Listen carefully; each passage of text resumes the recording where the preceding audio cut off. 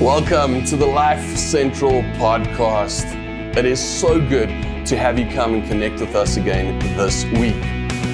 We trust that this session will be helpful to you in your faith journey.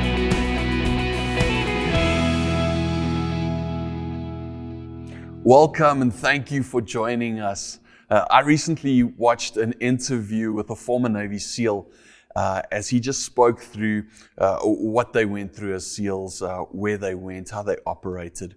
But the thing that caught my attention in this interview was as he spoke through their induction process as to becoming a Navy SEAL. And it was absolutely mind-blowing for me that part of this induction process, there was this thing called Hell Week. And Hell Week is like the defining event of their induction. And Hell Week essentially consists of 5.5 days of cold, wet, brutally difficult operational training on fewer than 4 hours of sleep. And that's not 4 hours of sleep per day. No. That is 4 hours of sleep over 5.5 days. Ultimately, Hell Week would test their physical endurance, their mental toughness, their pain and cold tolerance, their teamwork, and what seemed to be exceptionally important, their attitude, as well as their ability to perform and work under high pressure and high physical and mental stress. And obviously that whole sleep deprivation thing. But above all, it tested their determination and their desire. And that was really where attitude played such a key role. In an article that I read later on, it said that on average, only 25% of candidates will actually pass Hell Week, will make it through Hell Week, and therefore it's seen as the toughest training in the United States military. Now, the former SEAL that I was, the interview that I was watching, he said that they had over 100 candidates for their Hell Week. And by the time those 5.5 days were over, there were only 14 of them left. I mean, it's the real deal. They say that trainees would have to perform drills that would require them to think and to lead and to make sound decisions and functionally operate when they're extremely sleep deprived and operating under where their bodies have gone into hypothermia and ultimately just completely exhausted. They say that teamwork and camaraderie is super important during this time because you're helping the guy next to you to make it through. It's all part of this assessment is how well do you work with the people around you? How do you motivate them to get through? But something that really stood out to me was the fact that throughout Hell Week, instructors with loud hailers would stand on the sidelines and entice the cadets to quit, the trainees to quit. They would shout insults at them. They would ultimately be mimicking their inner voice that tells them to give in to their physical pain, to just give up. Because the SEAL community is really small,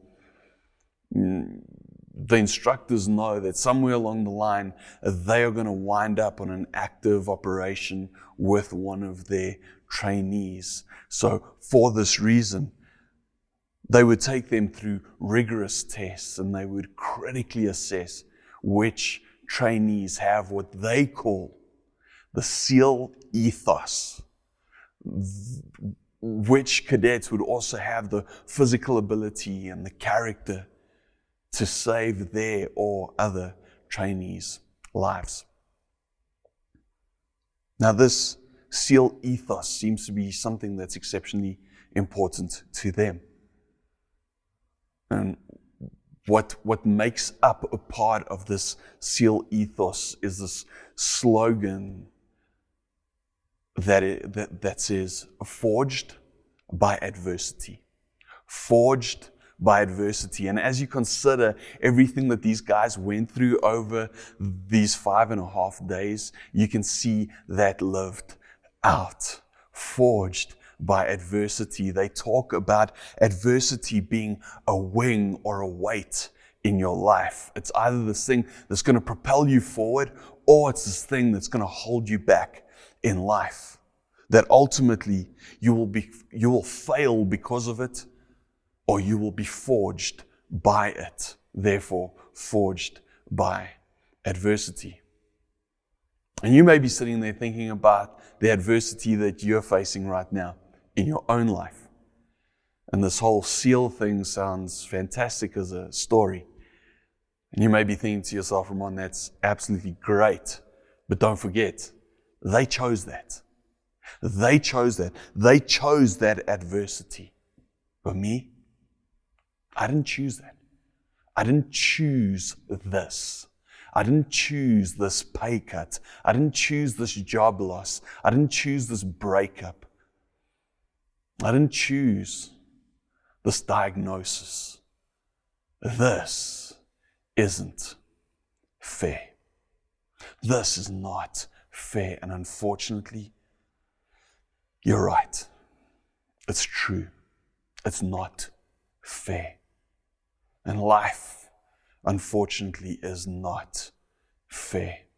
And so often we look to God and we want to have it out with Him. But the truth be told, He never promised us that it would be fair.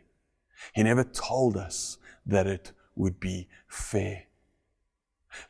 But He did promise that He would be there in it with us all the time. I consider the words of Jesus as He speaks to us, and through the book of John, it tells us as Jesus speaks to us and says, here on earth you will have many trials and sorrows, but take heart, because I have overcome the world. What's Jesus saying there? He's saying, man, there is stuff that you're going to face in life that's going to be unfair. There's going to be adversity that you will face that is going to feel wrong. It's going to feel like this shouldn't be happening. But then He says, but I have overcome all of that already on your behalf.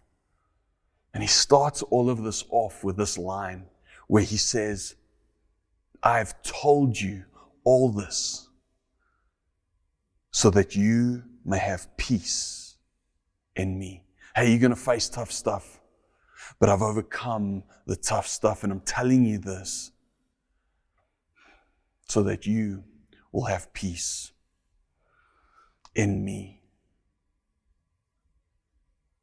It was Charles Spurgeon who made this quote. He said, the Lord's mercy often rides to the door of your heart upon the black horse of affliction. That's quite a vivid picture that Mr. Spurgeon paints there. The Lord's mercy often rides to the door of our hearts upon the black horse of affliction. And that may be exactly where you feel you are right now. That unfair stuff has happened in your life, this black horse of affliction. And I believe that God's message to you and to me right now is to just say, hey, I've overcome that stuff on your behalf, and I'm here to give you peace through this. And as I look through Scripture, I see this to be so true. As I look through Scripture, I don't see a life of easy going, plain sailing, a promise to you or to me. I see it through all the historical accounts within Scripture. I think of the life of Abraham. I can't help when I think of Abraham. Like, what was Abraham thinking when he set out with his entire family to go to a land where he had never been to before, risking everything, catch this, for a voice he thought he heard? I mean, consider Moses. Who was Moses? Who was Moses to think that he could stand up to the most powerful king in all the land? Or to even attempt this after he had so much doubt about his own calling? I think of the prophets. And the prophets, they were quite a special bunch of people. They weren't the typical suburban folk that you'd normally come into contact with. They weren't very PC. No, I think of the prophet Ezekiel. He lay on his side for 390 days, eating a very specific diet that was cooked over excrement, as he played with a scale model of Jerusalem to show its pending destruction. I mean, imagine that guy was your neighbor. Imagine how David felt after he was thrown into the lion's den. Had he lived a life of faithfulness, or had he lived a life of foolishness? He was about to find out. I wonder, would you have advised your kids to do what Peter, James, and John did, as they just left it all, family business, the whole bang shoot, to follow a man that had just burst onto the scene? And some people in the area had started thinking that he was God. Would you have encouraged your kids to pursue him? Think about Paul, the apostle. I mean, here's a guy who went from place to place, who went from prison to prison, painfully misunderstood, but absolutely committed to proclaiming this Jesus that so many people by now were rejecting. See, God never promised you and me a life that would be fair. But He did promise that He would be there in it with us all the way. In 2006, I broke my leg quite badly. I ended up in a wheelchair for 3 months. I was on crutches for a year. I had to learn how to walk before my wedding day. I had 7 surgeries in 3 years. And it was quite a traumatic time. It was a very painful experience. However, 6 months before that, I was sitting with a friend of mine, and he was busy telling me about how he was facing adversity in his life as he had broken his leg. And just what God was doing through that broken leg in his life, how God was using that adversity, that brokenness, to teach him, to just work a process in him. And he said this to me. He said, "You know, Ramon, sometimes God is like the mafia. If He wants to get your attention, He'll break your leg." And I laughed at it. He's an Irishman, and he had that thick Irish accent. And I laughed in the moment. I thought it was a funny statement, but I didn't pay much attention to it. And here, 6 months later, I'm lying in a hospital bed in Russia, broken, hurting, confused, going through my own adversity. And His words pop back into my head sometimes. God is like the mafia. When He wants to get your attention, He'll break your leg. And I can remember lying there and in my heart of hearts just saying, "Well, you've got my attention." Maybe for you, you hear that statement, you hear that phrase, and it doesn't quite line up with your picture of God or the way that you read Scripture. But just for a moment, consider the truth of the words of Elihu, one of Job's good friends. Now, Job was in a position where he had just lost pretty much everything that was dear to his heart. And Elihu comes and speaks to Job. And he says this to Job. He says, but by means of their suffering, he rescues those who suffer. But by means of their suffering, he rescues those who suffer. For he gets their attention through adversity. You may be in a place today where you're facing stuff that feels unfair, where you're facing stuff that you just don't believe you should be going through. My prayer for you today is that you'd maybe just stop and for a moment lean into the words of Elihu to Job. Just lean into the statement and maybe make it your own. Maybe read this in a way where you read it, but by means of my suffering, he rescues me who suffers, for he gets my attention through adversity. That he's not punishing you today, but that he's busy with a process in you today. It was during this time of my own brokenness where I was hurting and just going through stuff, where I was having a conversation with a guy who'd come to see me. And essentially, the guy said this. He said to me, he said, on the other side of the greatest battles lies the greatest victories. On the other side of the greatest battles lies the greatest victories. He said, Ramon, you're not going through this in vain. This is preparation for the future. It's preparation for the future. I'm not a big fan of Christian cliches. And in the moment, it could have sounded like this, like one, but it definitely wasn't. As he said it, those words penetrated my heart. You see, I didn't know what the future held. I didn't know that 4 years later, that we would go through a devastating divorce in our family. That 7 years after that, we would go through a second devastating divorce in our family. That would rip a hole right through a very tight-knit group of people. That God is still busy repairing today, all these years later.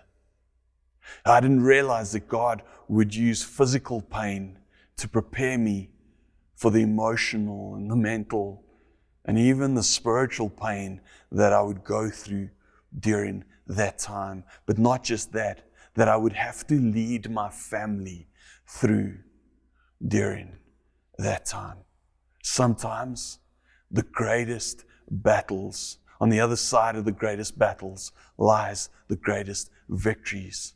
And God is just preparing us for something in the future.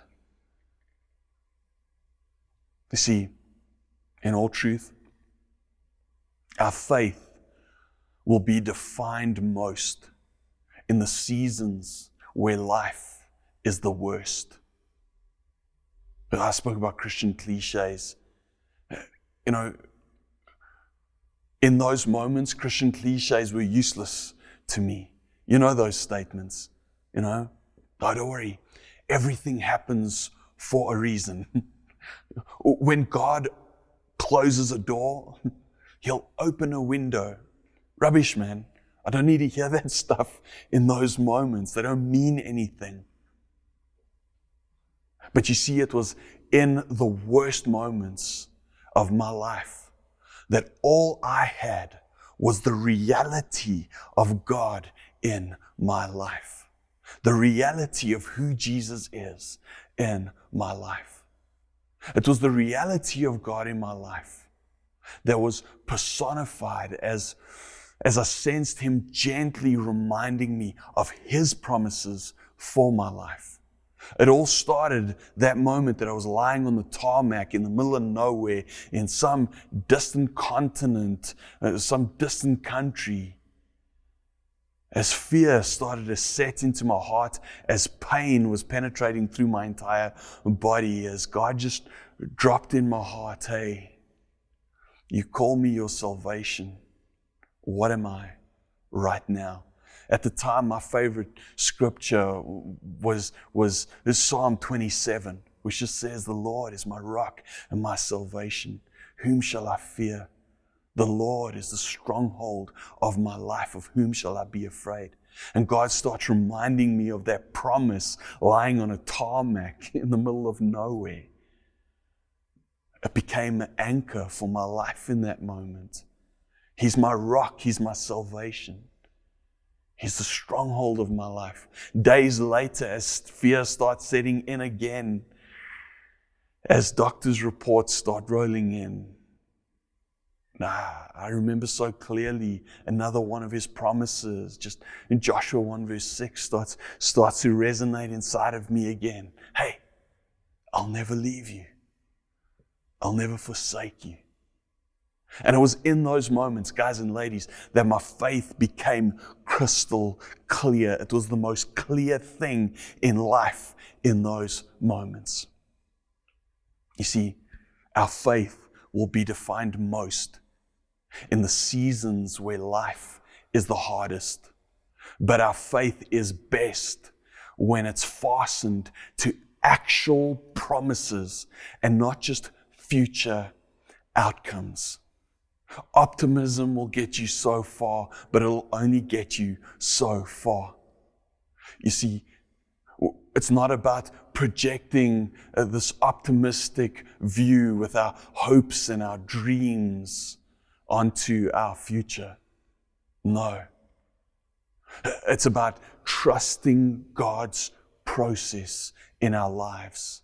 And it's about anchoring ourselves to His promises for our lives.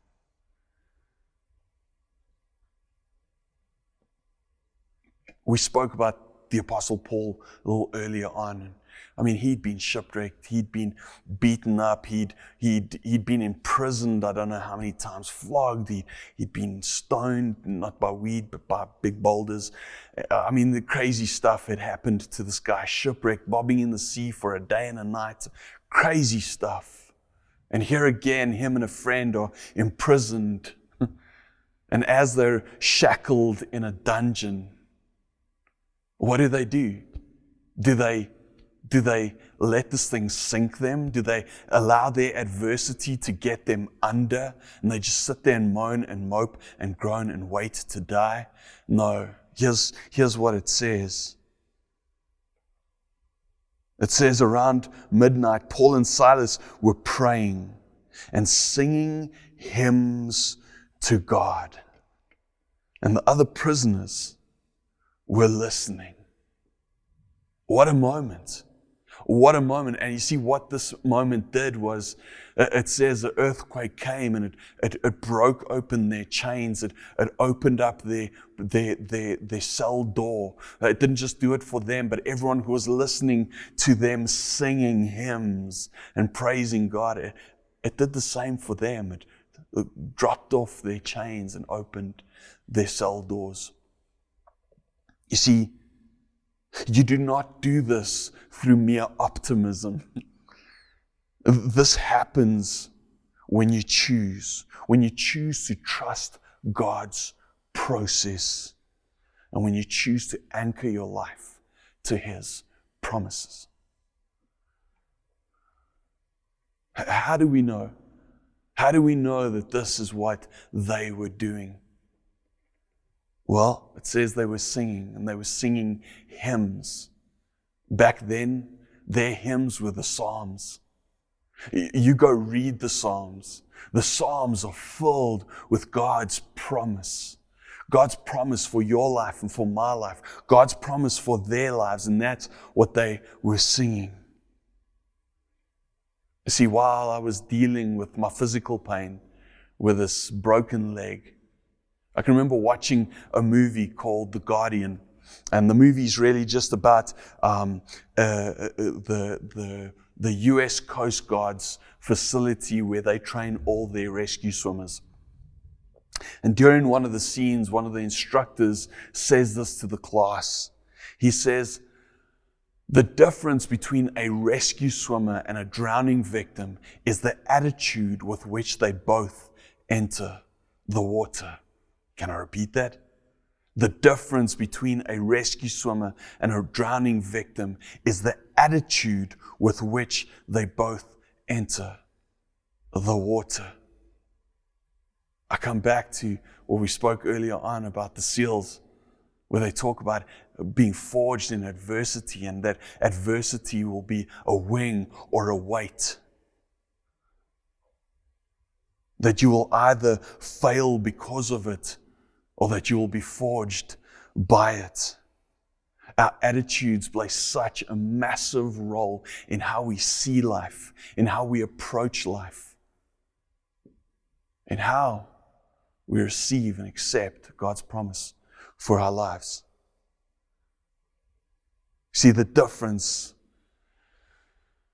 in your life and in my life will be the attitude with which we enter the water of life. I wonder today, what's your next step? Where are you at in this? And I don't want to minimize your pain.